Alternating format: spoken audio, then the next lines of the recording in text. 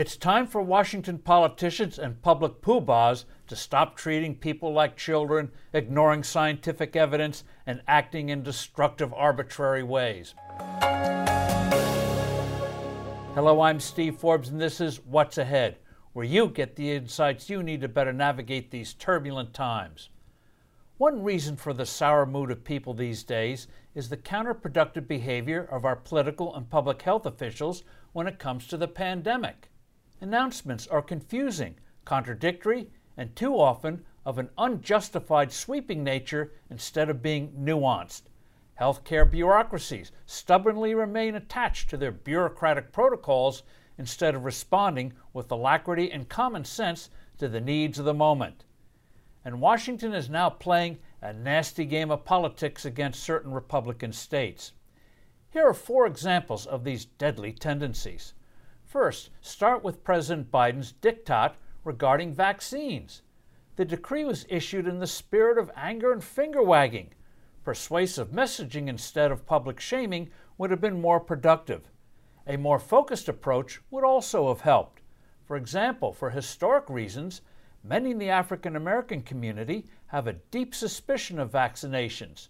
A calm, patient, and sustained campaign in the beginning might have achieved greater success than the blunderbuss tactics employed.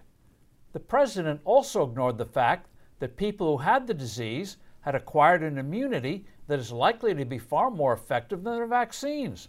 Why should they be forced to take the jab?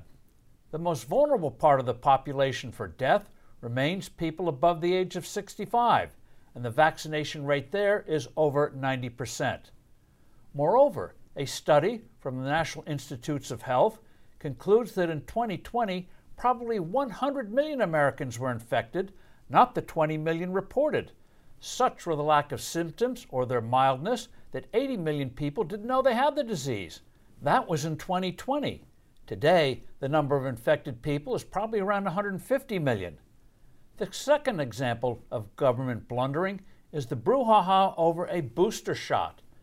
The bureaucratic mindset of the FDA was on display when an advisory panel came out against people under 65 getting this jab unless they are high risk.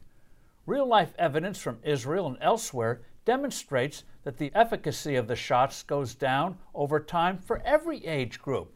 So why not let people and their doctors decide for themselves whether to get the booster? Here, the Biden administration's more inclusive approach was the correct one. Third, real-world experience has shown that monoclonal antibodies like Regeneron are extraordinarily effective in treating the disease, yet deadly, arbitrary restrictions are still in place. And fourth, the Biden administration has just decided to play a lethal form of politics by cutting back supplies of monoclonal antibody treatments to red states like Florida and Texas where they're most needed. The unstated reason? To undercut Republican governors. Really ugly stuff. I'm Steve Forbes. This is What's Ahead. Thanks for listening. Do send in your comments and suggestions. I look forward to being with you soon again.